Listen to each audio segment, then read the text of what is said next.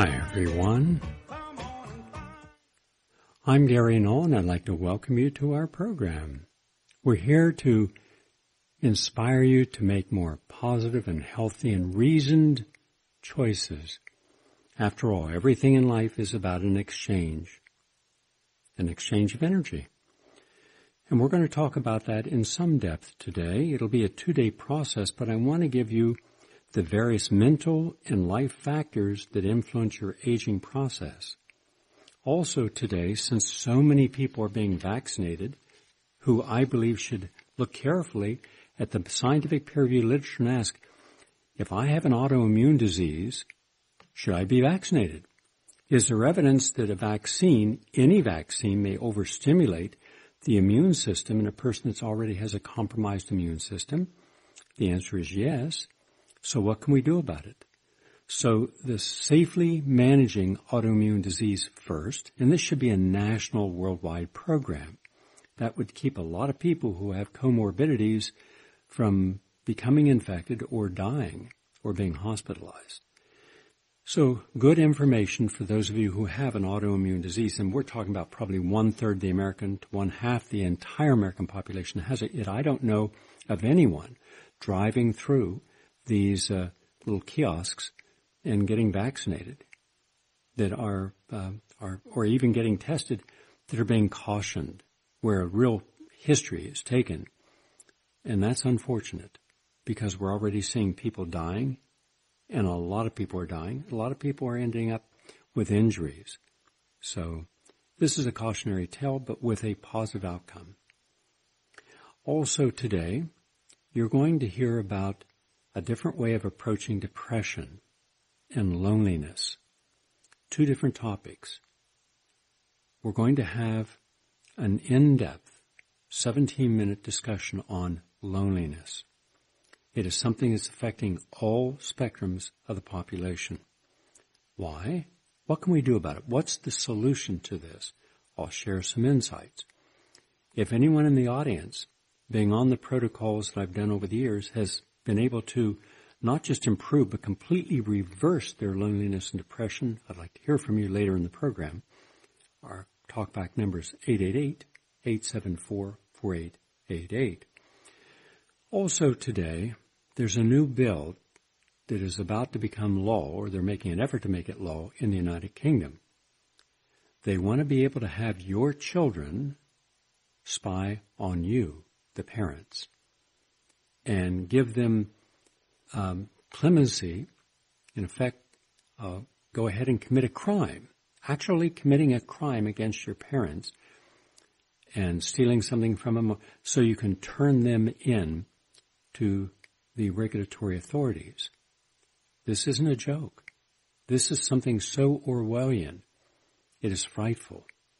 But it's going on now. How long before in the United States something similar is opined and then pushed forward? Spying on each other, children spying on their parents. I remember when I was in Cuba, one of the things that was mentioned when I was in a hotel is my guide, who was the head of a major intelligence agency in Cuba until the Russians left, said, "See that little lady at the end? You think that she's changing the sheets and giving you no. She is watching everything you do and reporting everything you do.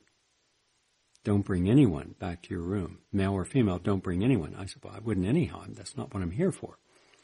Because they're all spying. Everything you say in your room will be recorded. And then a man whose home I stayed on, just a regular person, I'd never met him, but I wanted to get out of the hotels. I wanted to stay with the Cuban people, and that's what I did. So when you talk about how tough it is in Cuba, I was in a room, no fan, no air conditioner. A mattress is probably as old as the 57 Chevys that they have. And I watched him. He was with a razor blade cutting some meat. It turns out he was cutting pork. That was his monthly ration, and he was cutting it for me. So I went out and said, "Please, I don't eat meat. Let me make you a meal." So I went to a local farmer's market, and I bought some stuff for him, and I made a meal. And we had a conversation, and he talked about how For decades upon decades, for half a century, children were taught how to spy and turn in information. And the authorities, they're always interested in the next number that they can get for someone who's planning espionage or whatever. Anyhow, so they're doing this in Great Britain. We'll hear from it. What will they do here? Well, they're already doing excessive spying here. And then we're going to hear from a woman. She has a master's degree in molecular biology. She is a science writer. She's an investigative journalist. She has advanced degrees at the University of Calgary and in the biological sciences. And she decided to take a deeper look about these variant viruses that are suddenly, it's freaking everyone out, and therefore increasing the different vaccines that we would have to get, because after all, the vaccine for COVID is only the vaccine for COVID. If it's a variant, that vaccine won't work. So now they're saying that how long will the war on COVID last? Here's an idea. How long has the war on drugs and the war on terrorism lasted? That's about how long you can expect. The war on poverty? Yeah. This is endless. So, time permitting, I'm going to read a commentary about one of the oligarchs of this entire pandemic, taking control of it. Now he's taking control of all the farmland. He's the largest private farmland owner in America, Bill Gates. Robert Kennedy Jr. I'll be sharing those insights. So we have a powerful program lined up for you. But I want to start with something that really is not being discussed. The fact that if you have an autoimmune illness, there is no guarantee, there is no science, there's no studies to show that this vaccine, there are several vaccines right now, were tested to see what it would do to a person who is older with comorbidities. Now, it is so serious, and so many people have died or been injured because of it, who are seniors, that in Germany and France, other countries as well, they've stopped giving the vaccine to anyone over 65. But what if you're under 65 and you have autoimmune disease, which is probably half the people? Well, there's a very good piece, and we're going to post it, from Kathy White from Life Extension. I want to share some of the insights, because what we're looking at, quite simply, is, in my opinion, is causing a literal epidemic of side effects. And they won't all manifest within a few hours or a few days. Remember that nurse on television talking about how important it was to get your vaccine, and she had just gotten hers, and she was about a minute into talking about it, and just boom, down she went. Everybody was kind of puzzled. But the cameras were on her, and doctors and everyone rushed over. Yeah, that was a side effect. But if you're a person with autoimmune disease and are often injected with costly and potentially dangerous drugs that can suppress the immune system, leaving you extremely vulnerable to future infections. Why? Because how do they deal with autoimmune diseases? They turn off your immune system because you have a hyper-vigilant immune system. It's on steroids. You don't want that. You'll stay constantly infected. You'll have cytokine storms throughout the body. And that means you're at greater risk for cancer, as an example, greater risk for the flu, greater risk for upper respiratory tract infections, the common cold, and that is serious. Think of all the people who have arthritis or rheumatism, bursitis, or fibromyalgia. They're taking anti-pain medications every day. Those are COX-2 inhibitors. Those are meant to suppress the immune response. So what do we do? One thing we can do is go on a cleansing, healthy, organic, clean plant-based diet. Secondly, we can start the process by first detoxifying. And how do we detoxify? By caloric restriction to what our body actually needs, fasting from early evening till late morning, having lots of clean water and or juices, and a variety of juices. The green juices cleanse and detoxify. Lots of chlorophyll, great detoxifier.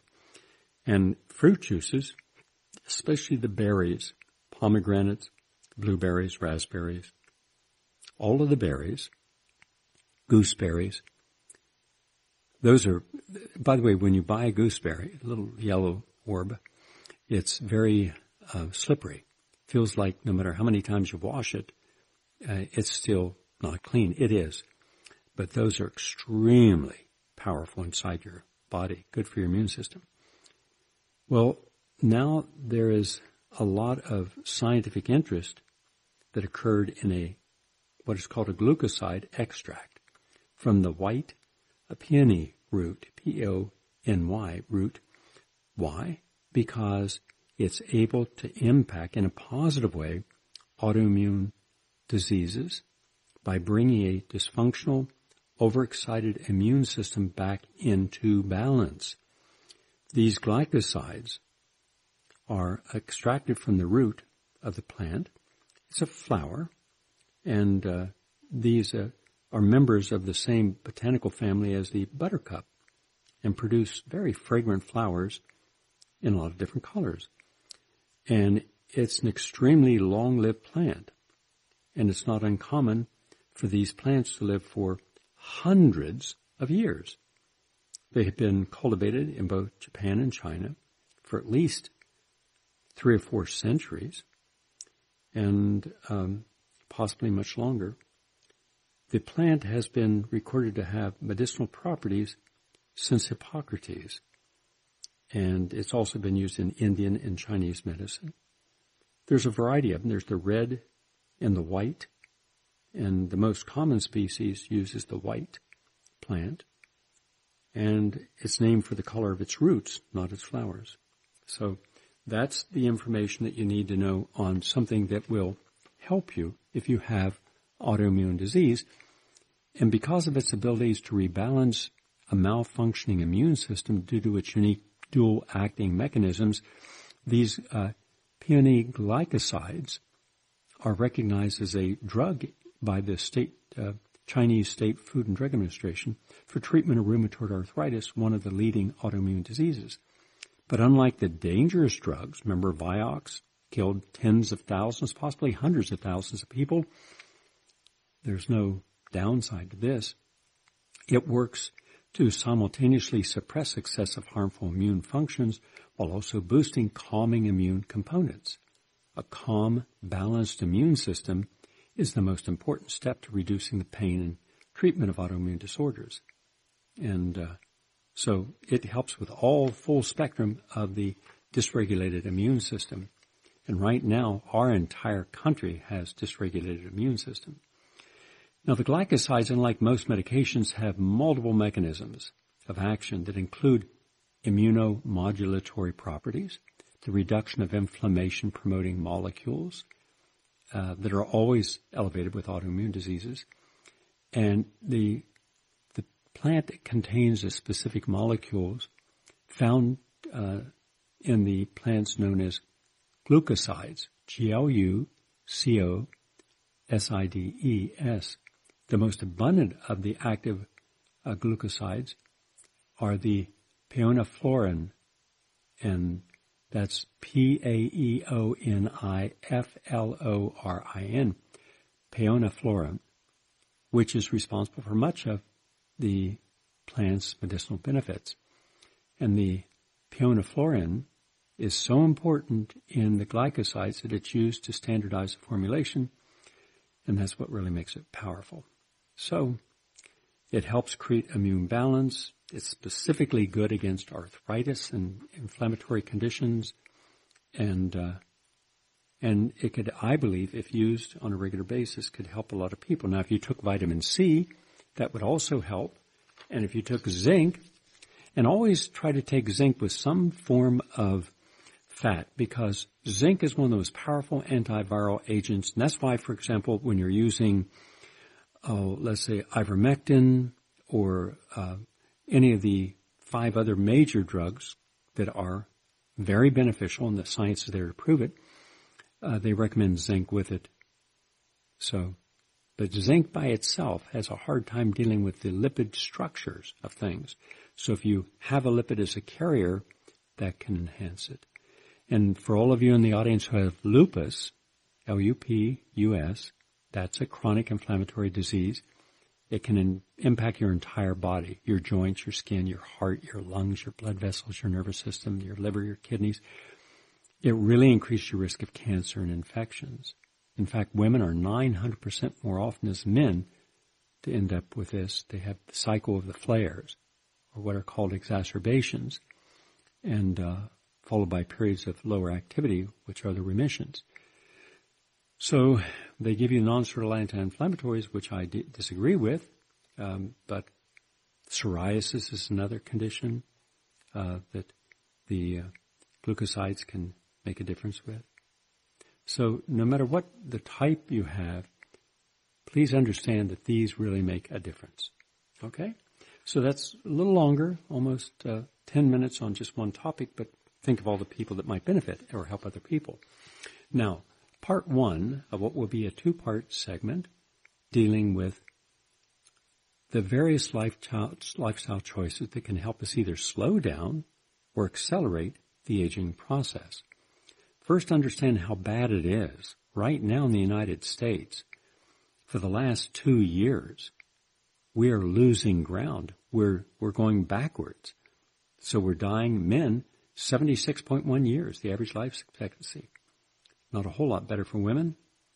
And so, in fact, there are areas of the United States where people live longer and areas where you live shorter for a lot of different reasons.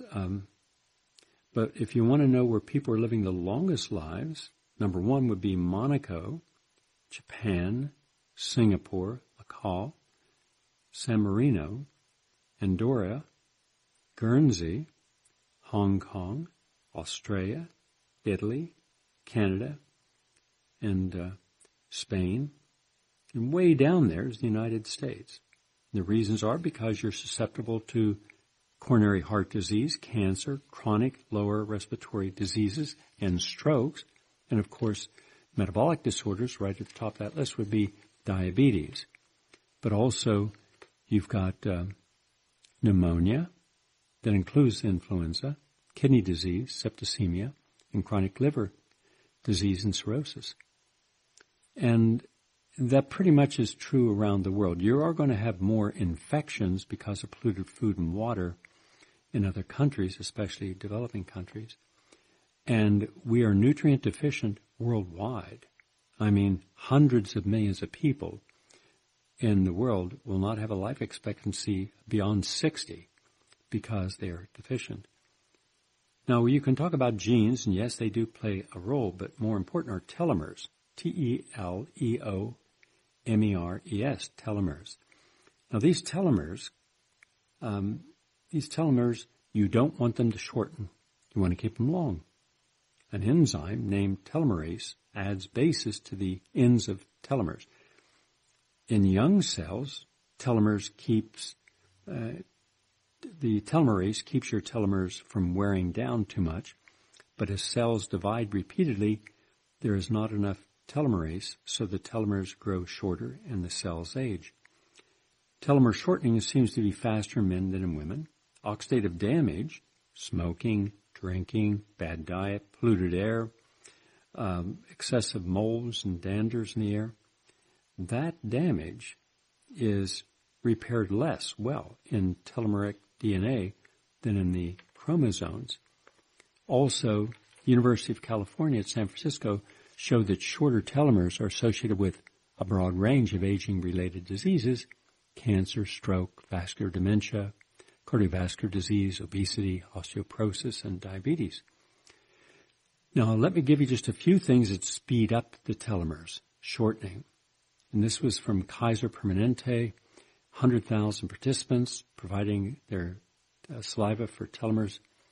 And they found that there was a huge difference depending upon what you did. For example, workplace stress. Yeah, many studies have shown a link between chronic stress in the workplace and the degradation in health. On average, there is a 550 base pair difference in telomere sequence length, no matter the chronological age of the subject, between the subjects undergoing high levels of stress and those with low levels of stress in the workplace. In the high-level stress group, telomerase activity is 48% lower, almost half.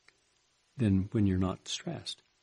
And the difference is linked to about a 10-year increase in biological age when you're stressed in a workplace. So if you don't like your work, if you're working in a toxic environment, if you're working under terrible conditions, you could live 10 years shorter. Hence the importance of living in calm, bucolic environments. So that's just stress in the workplace. Now how about adding on the stress of loneliness, the stress of ended relationships? Not due to the fault necessarily of each person. You can have the end of a relationship because you no longer have anything to share and you amicably separate to go on with your lives. You could have the loss of a person through disease or disability.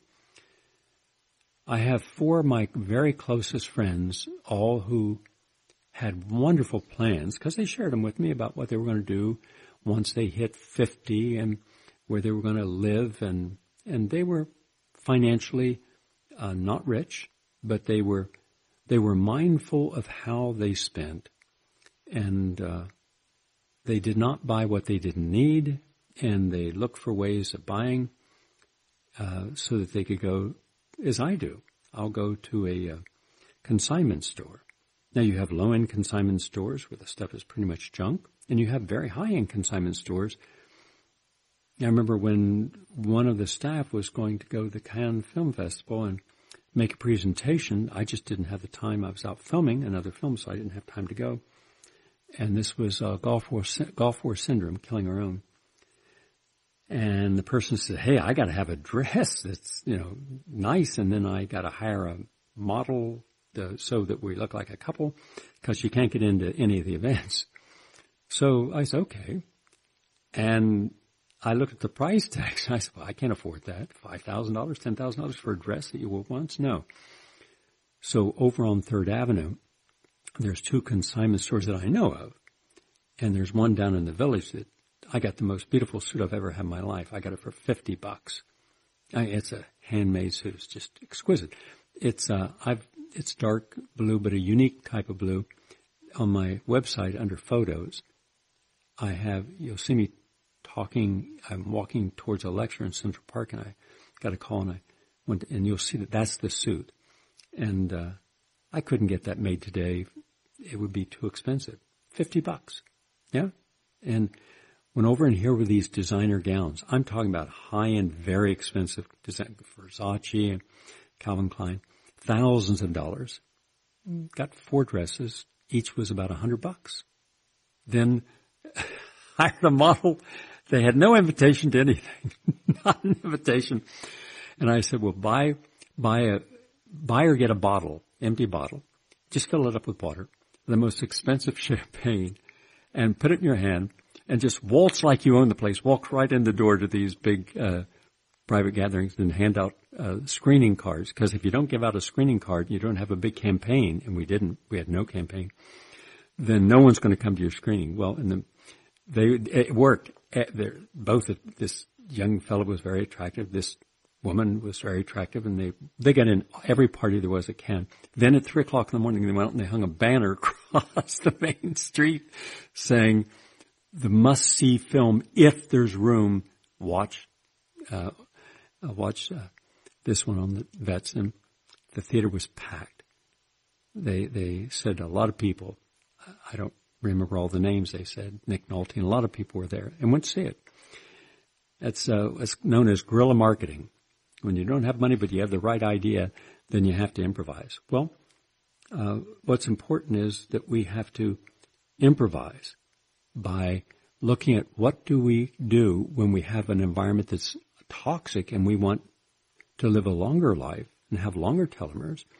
How do we create a non-toxic environment? That I'm going to talk about tomorrow.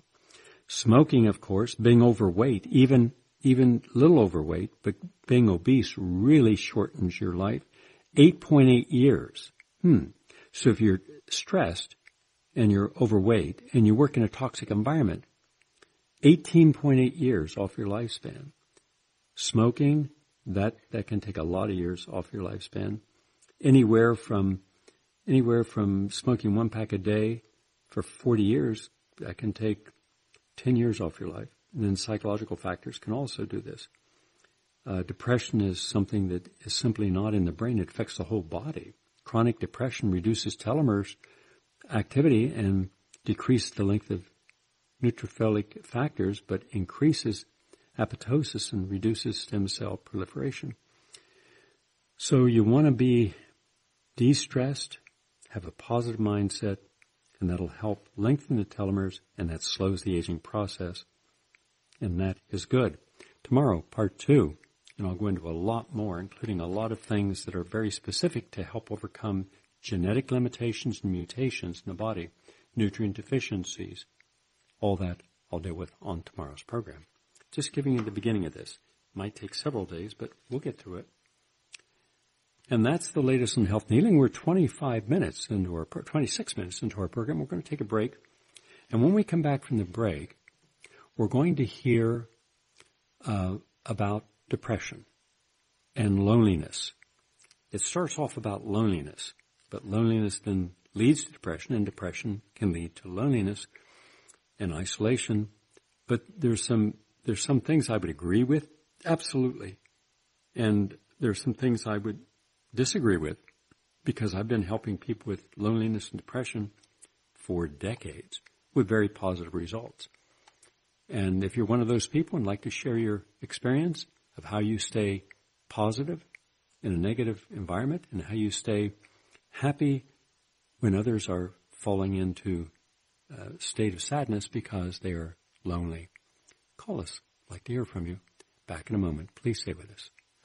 In history also become the loneliest. It's easy to forget how far we've come.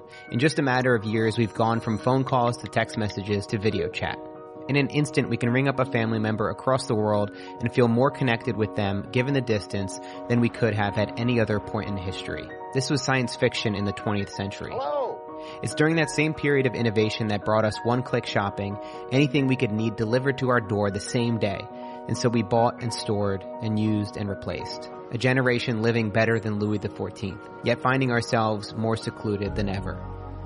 Why do people, even after they have their basic needs met, with all the tools we have available, why are we not only unhappy, but largely depressed? Author and journalist Johann Hari set out across the world to speak with leading experts on depression, anxiety, and loneliness to discover both how we've gotten to this place and, more importantly, how do we as individuals and a society start to turn the tide.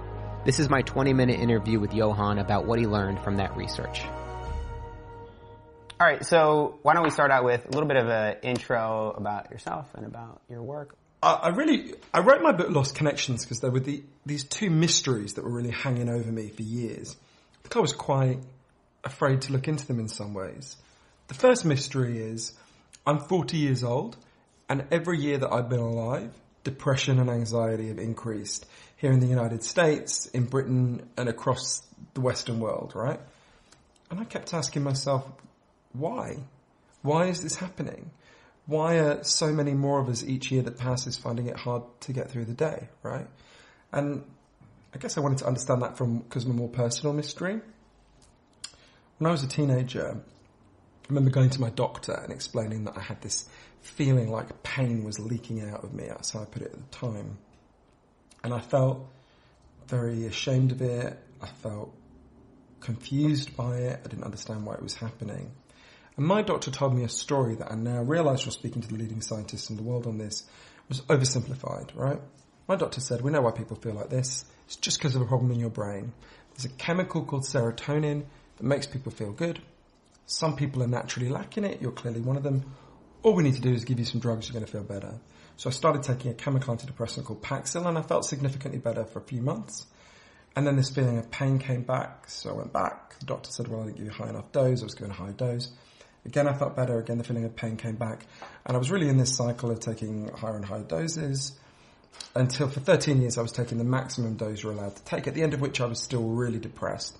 And I was surrounded by people who were becoming more and more depressed. So I just forced myself really to start looking into this.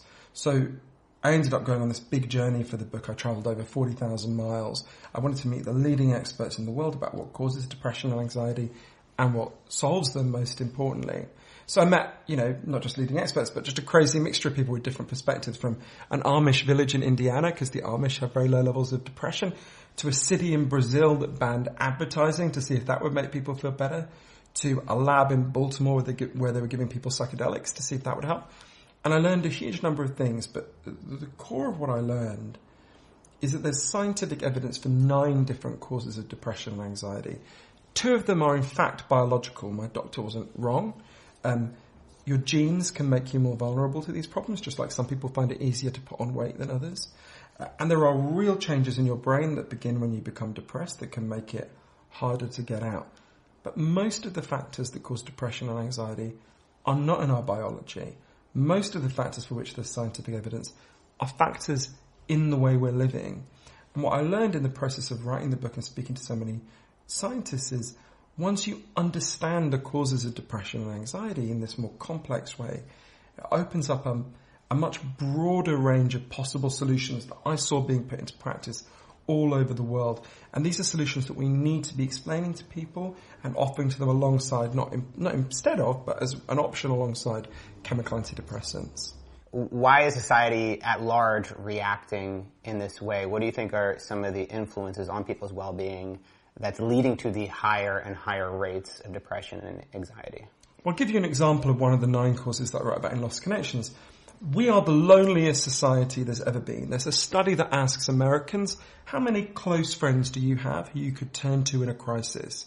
And when they started doing this years ago, the most common answer was 5. Today, the most common answer, not the average, but the most common answer is none. Half of all Americans asked how many people know you well say nobody, right? I spent a lot of time talking to an amazing man called Professor John Cassiopo, who was the leading expert in the world on loneliness. He was at the University of Chicago. And he explained to me, why are we alive? You and me and everyone watching this. Why do we exist? One key reason is that our ancestors on the savannas of Africa were really good at one thing. They weren't bigger than the animals they took down. They weren't faster than the animals they took down. But they were much better at banding together into groups and cooperating. Just like bees evolved to live in a hive, humans evolved to live in a tribe. And if you think about the circumstances where we evolved, if you were cut off from the tribe, you were depressed and anxious for really good reasons. You were in terrible danger. You were about to die. Those are still the impulses we have. We are the first humans ever in the long 2 million year history of our species to try to disband our tribes. And it is making us feel awful. So a key thing for me was not just to understand these problems, but okay, how do we solve those problems, right? And one of the heroes of my book Lost Connections is an amazing man called Dr. Sam Everington, who pioneered a whole different approach based on this understanding. So Sam was a general practitioner in East London, a poor part of East London where I lived for a long time. And Sam was really uncomfortable because he had loads of patients coming to him with terrible depression and anxiety. And like me, he thinks there's some role for chemical antidepressants. But he could also see most of the people he was giving them to did become depressed again. And he could see that they were depressed and anxious for perfectly understandable reasons, right? Like, to give one of the examples I talk about in the book, loneliness. So he decided to pioneer a different approach. One day a woman came to see him called Lisa Cunningham, who'd been shut away in her home with dreadful depression and anxiety for 7 years. And Sam said to Lisa, don't worry, I'll carry on giving you these drugs. I'm also going to suggest something else. There was an area behind the suite of doctors' offices that was known as Dog Shit Alley, which gives you a sense of what it was like. Just kind of scrubland. Sam said to Lisa, what I'd like you to come and do is turn out a few times a week. I'm going to come too because I've been pretty anxious. We're going to meet with a group of other depressed and anxious people. We're going to find something to do together as a group, right? The first time the group met, Lisa was literally physically sick with anxiety. But the group starts talking. They're like, what can we do? These are inner city East London people. They don't know anything about gardening. They decided they were going to teach themselves gardening, right? Going to turn Dog Shit Alley into a beautiful garden. So they start to watch YouTube. They start to read books. They start to get their fingers in the soil. They start to learn the rhythms of the seasons. There's a lot of evidence that exposure to the natural world is a really powerful antidepressant. They start to do something even more important. They started to form a tribe. They started to form a group. They started to care about each other. If If one person didn't turn up, they'd go and look for them. They'd see if they were okay. They did what human beings do when we're part of tribes. They started to solve each other's problems. The way Lisa put it to me, as the garden began to bloom, we began to bloom. There was a study in Norway of a very similar program, found it was more than twice as effective as chemical antidepressants. I think for an obvious reason, right? It was dealing with some of the reasons why they felt so bad in the first place. And this is something I saw all over the world, from Sydney to Sao Paulo to San Francisco. The most effective strategies for dealing with depression and anxiety are the ones that deal with the reasons why we're in such distress in the first place. You said that we're living in the loneliest society there's ever been. How can that possibly be with all of these tools at our fingertips, right? We have social media, we have the ability to connect and interact with anybody in an instant. I can FaceTime my mom in a second, and if she picks up, then I can see her face to face. Has social media played some part in the fact that we are lonely? This is a complex question with a complex answer. So the glib answer is to go, yeah, social media did this to us. It's too simplistic. To understand this, I went to the first ever internet rehab center in the world. It's just outside Spokane in Washington State. It's called Restart Washington. I remember I arrived there. It's a clearing in the woods. I got out the car, and absolutely instinctively, I looked at my phone to check my email and felt really pissed off that I couldn't see it because there was no reception. I was like, oh wait, you came to the right place, right? And I spent a fair bit of time there. And it was totally fascinating. They get a whole range of people at Restart Washington, but they disproportionately get young men who become obsessed with these multiplayer role-player games like World of Warcraft, or not at the time that I was there, but now Fortnite, right? And I remember Dr. Hilary Cash, the amazing woman who runs this center, saying to me, look, you've got to ask yourself, what are these young men getting out of these games? Because they're getting something, right? I think what they're getting is a kind of hollow version of the things they used to get from the society but they no longer get. They get a sense of a tribe. They get a sense of status and that they can gain in status. They get a sense they're good at something. They get a sense they're moving around. Young people barely leave their homes now. It's incredible, the figures for how rarely children play outdoors. But what they're getting is, I started to think that the relationship between, say, these games or social media and social life is like the relationship between porn and sex, right? I'm not against porn. It'll meet a certain basic itch. But if your entire sex life consisted of looking at porn, you'd be going around pissed off and irritated the whole time, because we didn't evolve to masturbate over screens. We evolved to have sex, right? That wouldn't meet your deeper needs. In the same way, I'm obviously not against the internet. It'd be ridiculous, right? But we didn't evolve to talk through screens, right? We didn't evolve to look at each other and interact with our friends through screens. If you and I were speaking even via Skype now, I wouldn't feel you were seeing me, and you wouldn't feel you was the other way around, in the way that we feel that we are seeing and hearing each other now, right? Human beings have a need to be seen. The leading expert on loneliness in the world, Professor John Cacioppo, gave me a good little rule of thumb. He said, if social media is a way station for meeting people offline or staying in touch with them that you'll see offline, it's a good thing. If it's the last stop on the line, generally something's gone wrong. But I think we have to think about as well the moment in human history when social media arrives, right? A lot of the causes of depression and anxiety that I write about in my book, Lost Connections, were already supercharged by then, by the late 90s, the early 2000s. Loneliness had gone up, drug values had gone up, a whole range of things. And what happens is the internet arrives and it looks a lot like the things we've lost. You've lost friends? Here's a load of Facebook friends. You've lost status? Make some status updates, right? But it's not the thing we've lost. It's a kind of parody of the thing we've lost.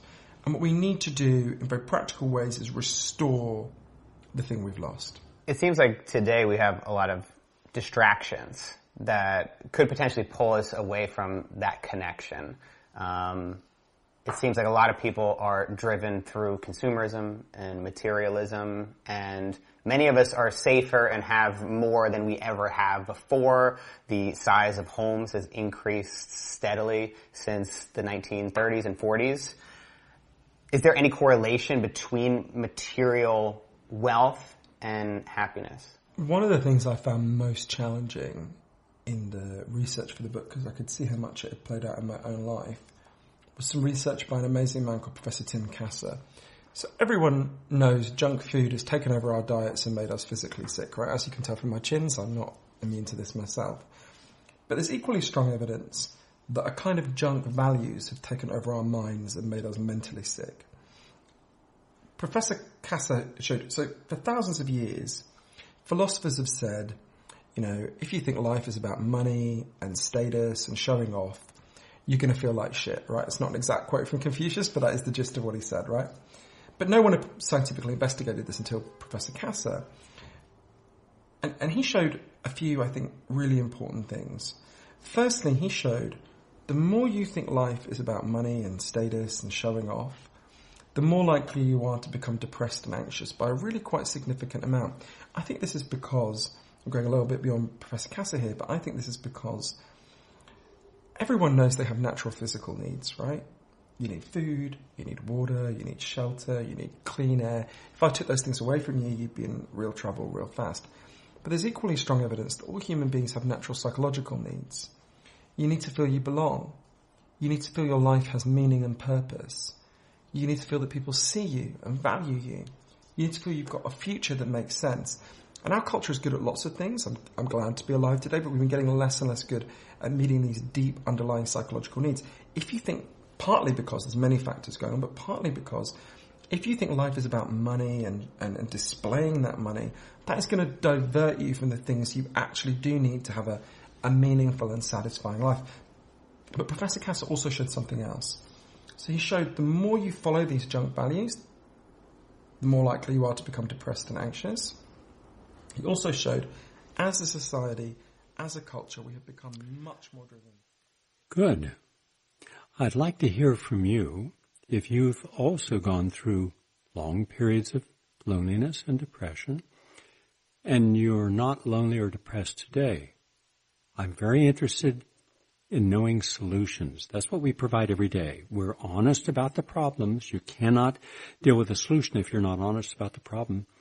But you don't stop at the problem. You don't stop and just emote negativity or helplessness, hopelessness, rage. That is non-constructive.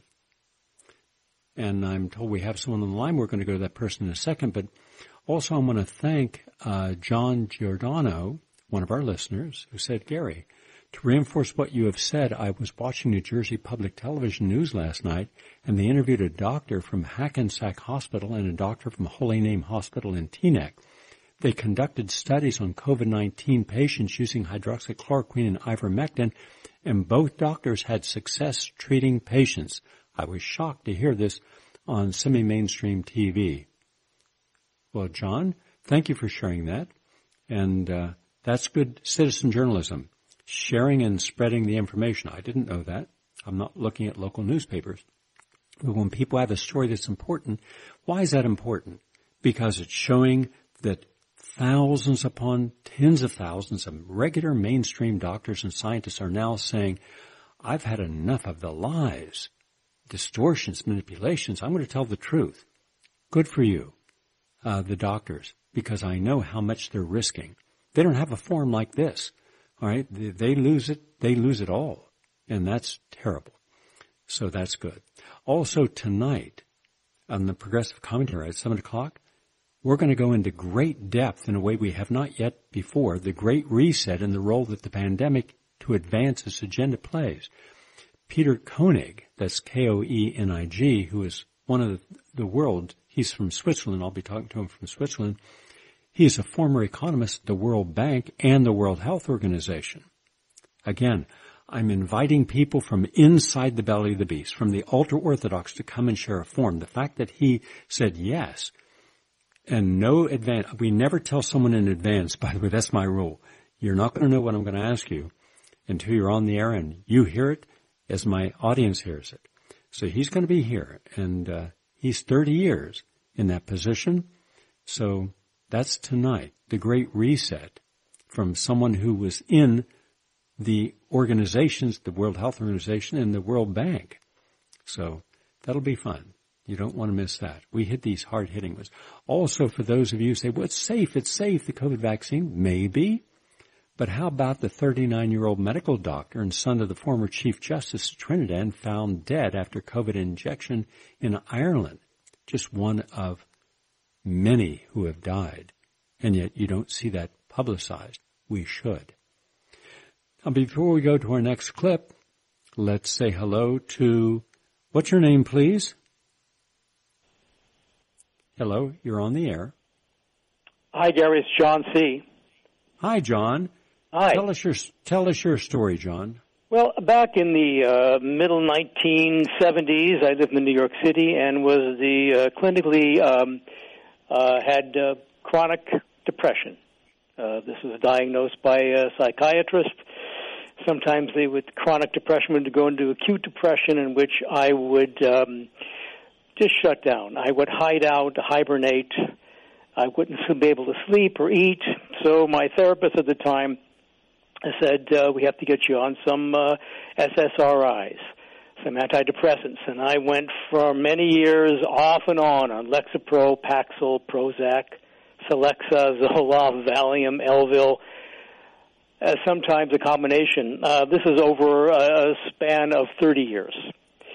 I got a very brief respite from the depression, and then the side effects would kick in. Things like absolutely no energy, absolutely no libido, which I hated, dry mouth. I was running a lot at the time, and the dry mouth would stop me from exercising, and brain fog. And I just couldn't do this anymore.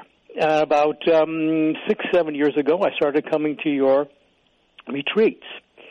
And in the retreats, listening to you and some of your self-help DVDs, I learned of techniques, natural techniques, that I could relieve, put my chronic depression, acute depression at bay. Things like guided meditation, practicing yoga, deep breathing, tapping, which you tap on different parts of your face and your body. You give yourself a positive sentence to go along with the tapping.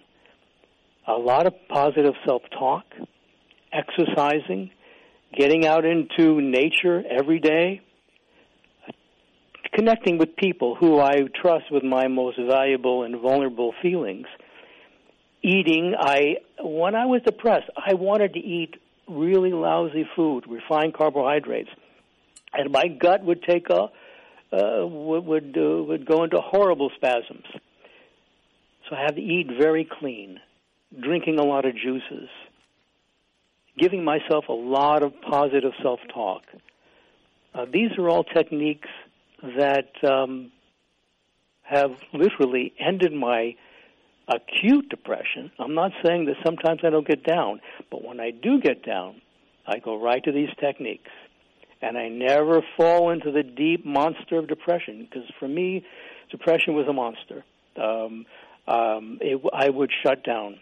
And at the time, I was very good at what I did. But the kind of fear and anxiety that would come up would stop me from really enjoying my life and feeling happy. I don't feel like that anymore. I feel very positive. I have a purpose in life.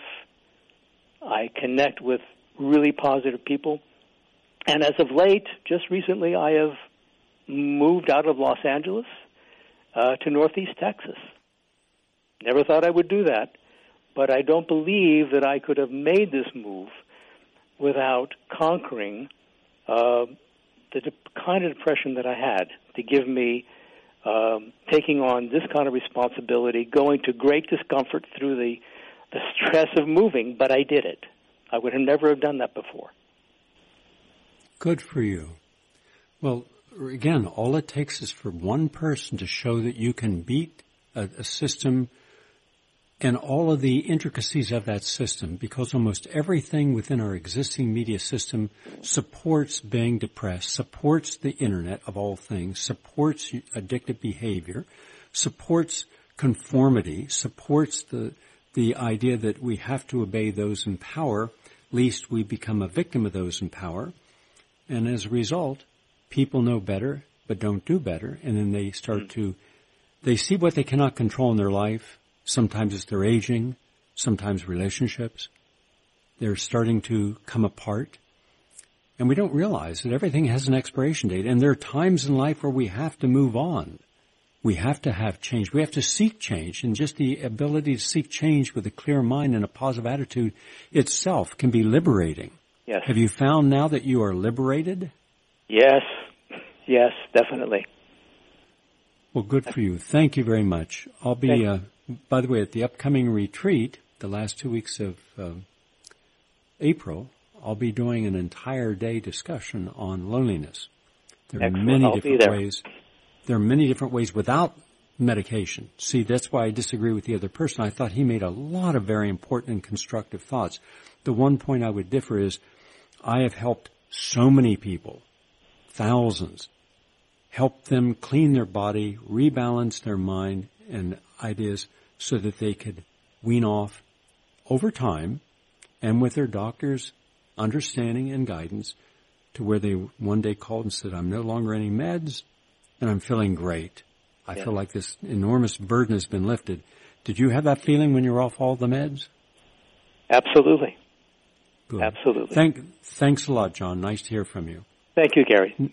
Now, I'm going to keep the other two tapes, the shaky science behind the deadly new strains, because someone actually did the homework and found out they can't prove these deadly new strains are really deadly. It's a mathematical model, but you'll hear that in the UK's bill.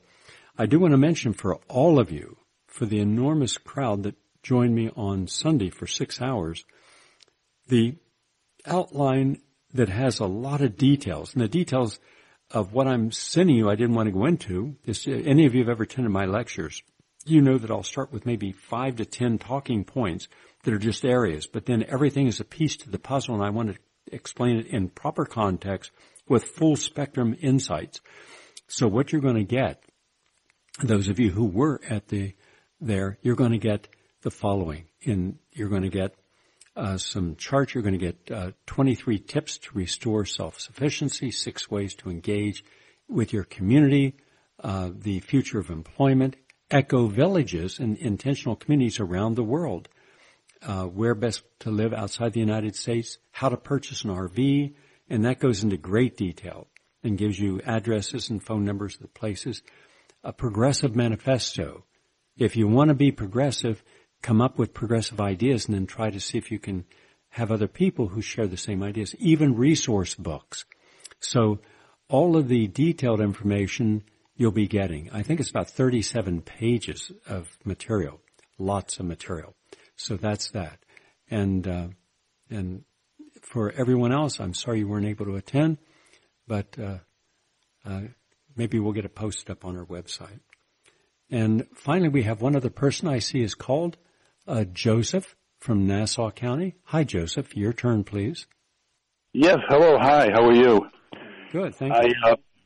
I just want to say I liked what your guest speaker had to say about thinking about our ancestors, and it's very important because if we also think from the perspective that what was their life even like, and how today is with all this human technology, I find comfort in just saying to myself, well, what did they even think about? And they thought about what they needed. Where is the wood? Where is the food? Where is my mate?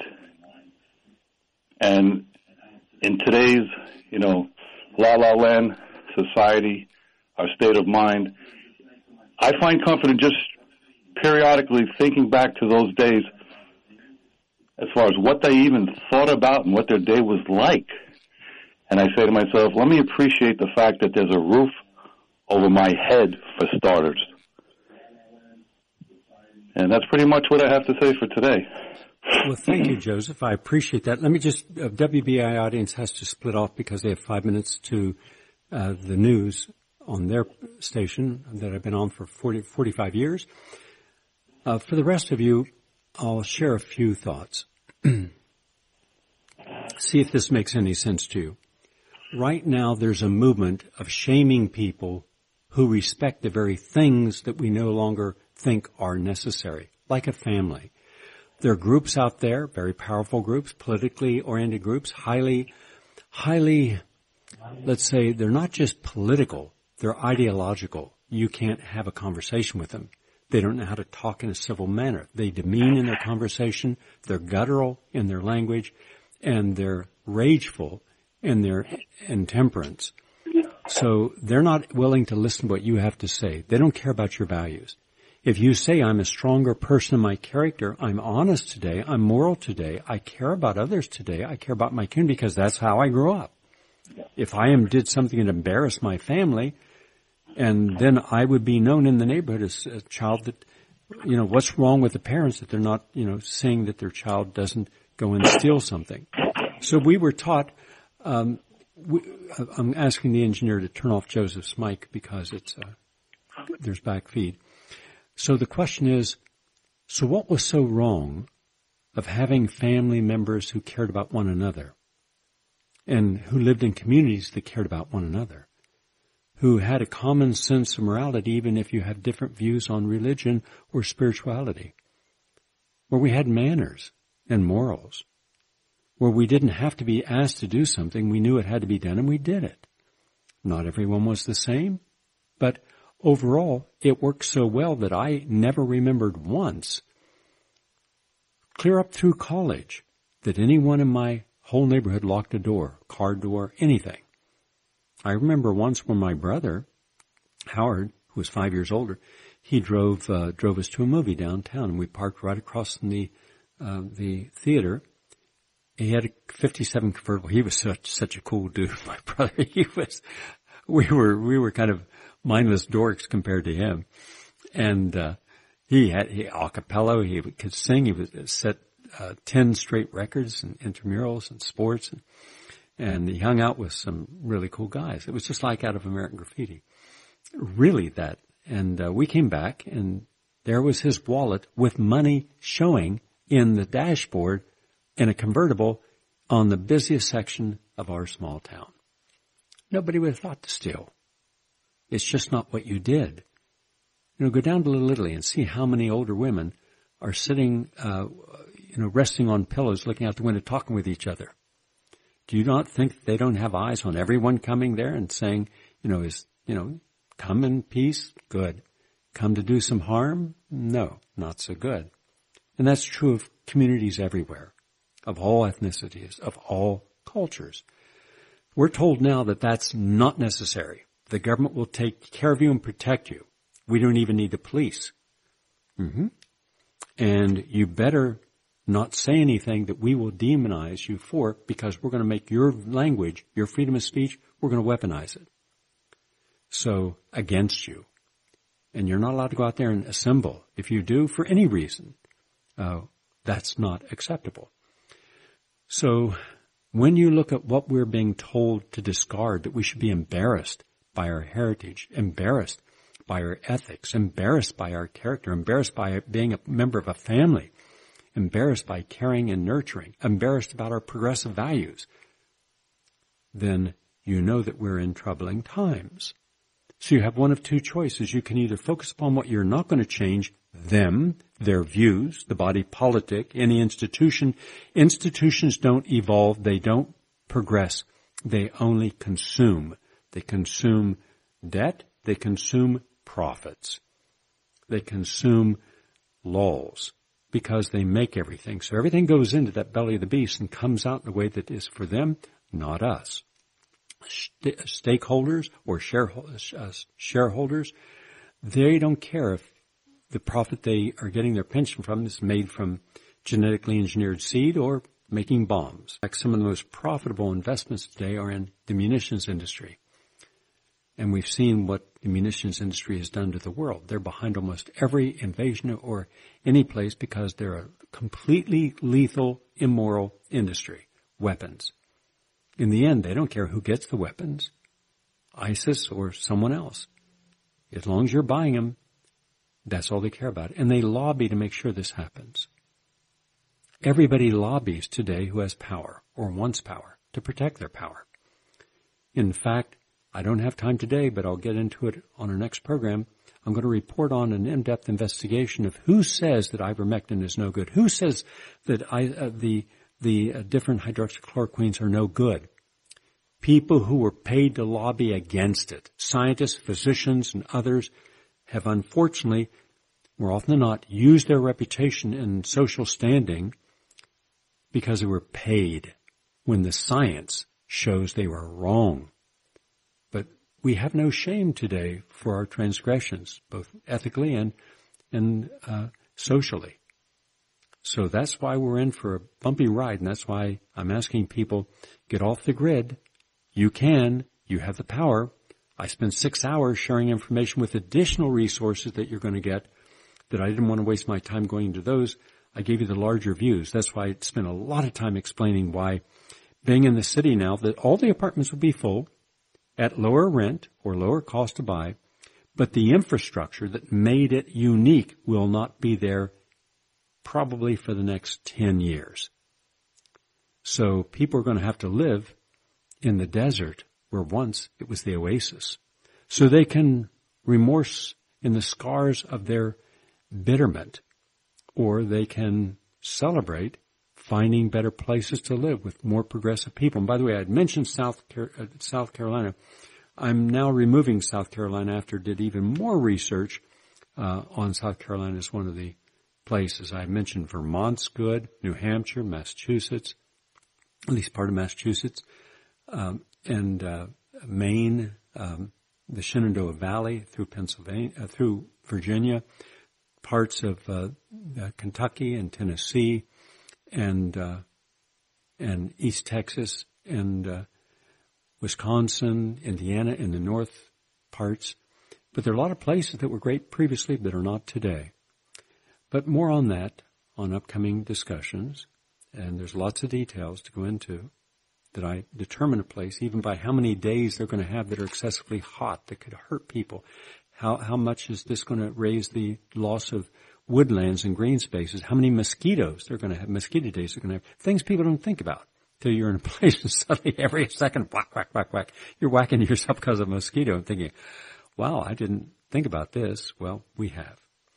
That's all the time we have for today. If you want to join us for that big retreat that's coming, the anti-aging retreat, which is going to be great, or also the health retreat, just give Luann Panesi a call, and she'll be happy to talk with you, see if it's right for you.